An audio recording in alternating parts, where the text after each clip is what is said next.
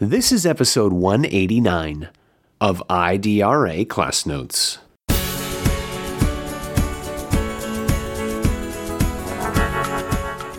Coming out as a gay person isn't something that you do one time.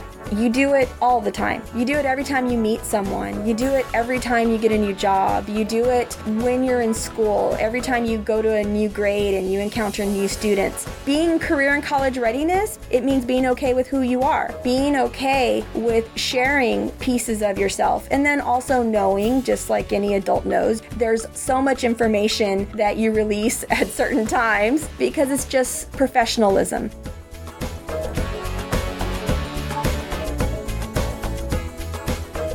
Welcome back to IDRA's podcast, Class Notes. I'm Aurelio Montemayor. I'm going to be having a conversation with my colleague, Michelle Vega, here at IDRA. Michelle, last spring, you co-presented at a workshop. We had our annual Parent Institute. The general topic was Keeping the Promise, Families Lead. And your workshop, your presentation, with two other people, is called 10 Ways to Make Schools Safer for LGBTQ Students. Why was it important to have that session? Let me go ahead and start out by letting you guys know who my co-presenters were. I had Logan Vega. He is a technology coordinator at Pasha Law. He's also my son. And Irene Galindo Cantu, who is a loan officer at Movement Mortgage. Why was it important to have this session? As a parent of a gay child and an employee of IDRA, we felt that it was important to include the student demographic in our Parent Institute. Additionally, our IDRA EAC South Center provides services to school districts to create equity plans for schools.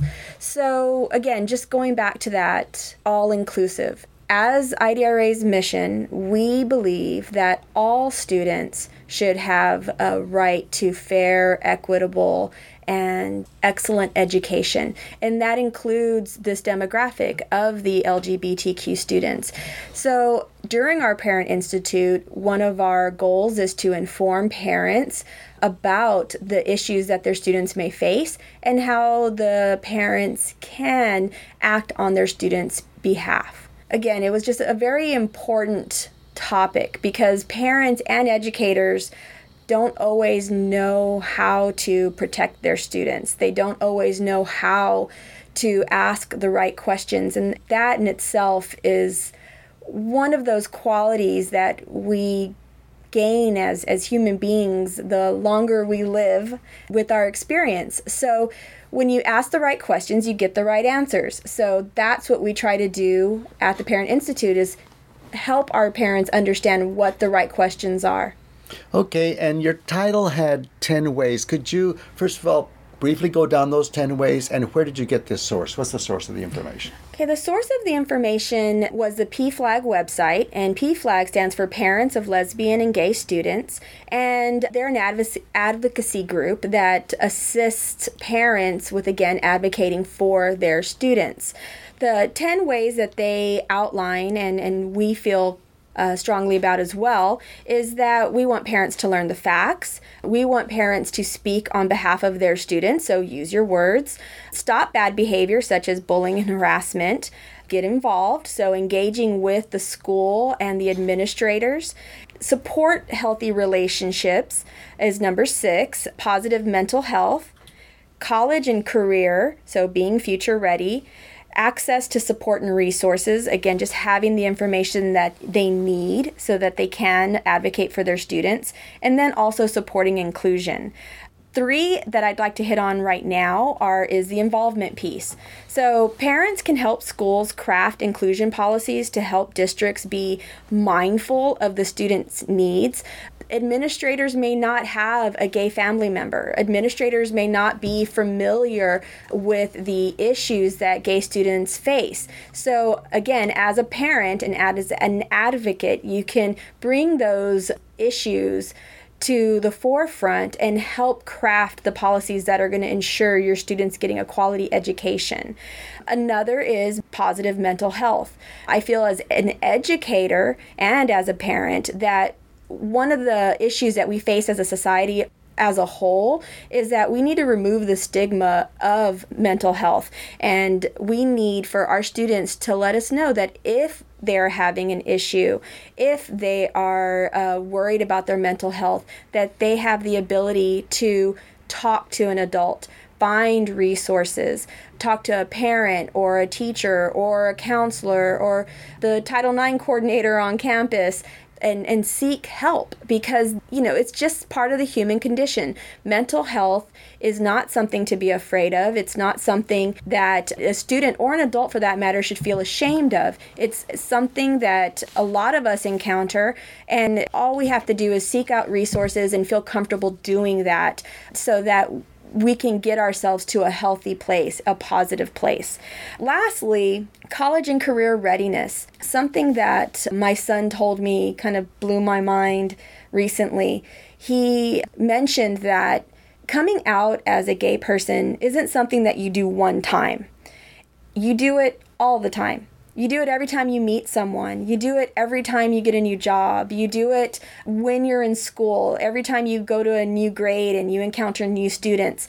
And so being career and college readiness, it means being okay with who you are, being okay with sharing pieces of yourself, and then also knowing, just like any adult knows, there's so much information that you release at certain times because it's just professionalism. So, teaching your children that as educators in the classroom, one of our goals is educating our students so that they can have a career and helping them understand those soft skills that are included with being employable. So I do feel that whether it's a job interview or a college interview or whatever have you, as you're beginning these relationships, the student should be prepared to have those conversations, be prepared to share parts of themselves and not be afraid of it. If you are afraid to tell somebody who you are, then it's okay to think of that place, whether it be a job or a school, as maybe not the right place for you, because that's something that took me a while to learn. I'm not a fit everywhere, and that's okay, because there's so many different people in this world, and everybody should be valued for who they are. And if you're in a place that doesn't value you, then find the place that does. Michelle, that's, I think, an important, but going back to parents and their power or their partnering for policy with schools, since a lot of people listening to us are educators, what are some policy issues that you think families and educators could come together with that support these children? So in the news, we've heard a lot about bullying and harassment and sexual harassment, and even the bathroom issue, which we won't really talk about right now. But I do feel that schools, the campus culture, the community that the school has the ability to ensure that students feel safe on campus, and that students feel like they can walk amongst their students and be free of that type of harassment or bullying. So as far as policies, that's something that parents can talk about with their administrators. How can we ensure that the school is a safe environment? All schools have nooks and crannies, right? All schools have places that may feel that they're a little private. So making sure that educators are in those areas during passing periods, or that those areas are monitored even when there isn't a passing period. Right. In other words, don't make it safe for bullying or abuse by having places that an abuser could take advantage of. Exactly. I agree with. Also, all schools have to have a discipline plan. And I think one thing that's important in what you're saying is we have to protect students from being in any way hurt. But also, I think there has to be a very positive way to deal with the bullier, so that there's something that transforms rather than just blaming and punishing. You figure out in this campus that the adults who are the educators on the campus figure out how to shift the bullier from not just being angry and quiet and sullen because he was stopped from bullying, but that they become more humane and more open. And so that I think the challenge is not just having the discipline plan, but also approaches that transform the bullier into a partner, a friend. Right, absolutely. I mean, this goes into, I believe, the education piece of it, educating our students about inclusiveness and educating our students on tolerance and all of the things that I think makes America a great place to be, because it is a melting pot. There are just so many different types of individuals, and again, going back to valuing them and teaching students to do that. I want to ask you a little bit in terms of, you're an educator and a parent. Has being the parent of a gay now man influenced how you are as an educator? I think absolutely. It's actually changed the dynamic of our family household, as well as who I am and what I bring to my employer.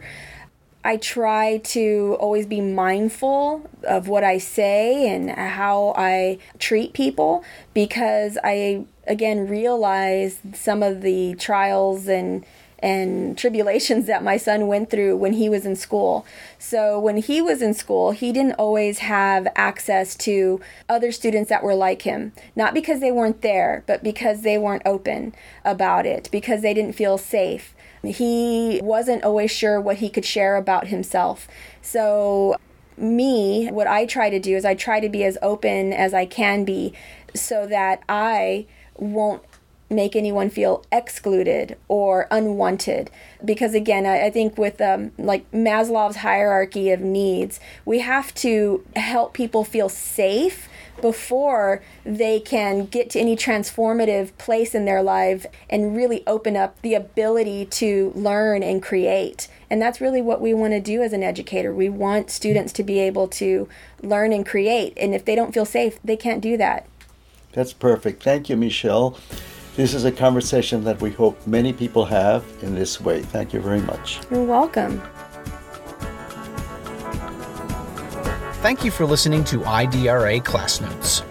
For more information on IDRA and other Class Notes topics, go to www.idra.org. You can also send us your thoughts by email to podcast@idra.org.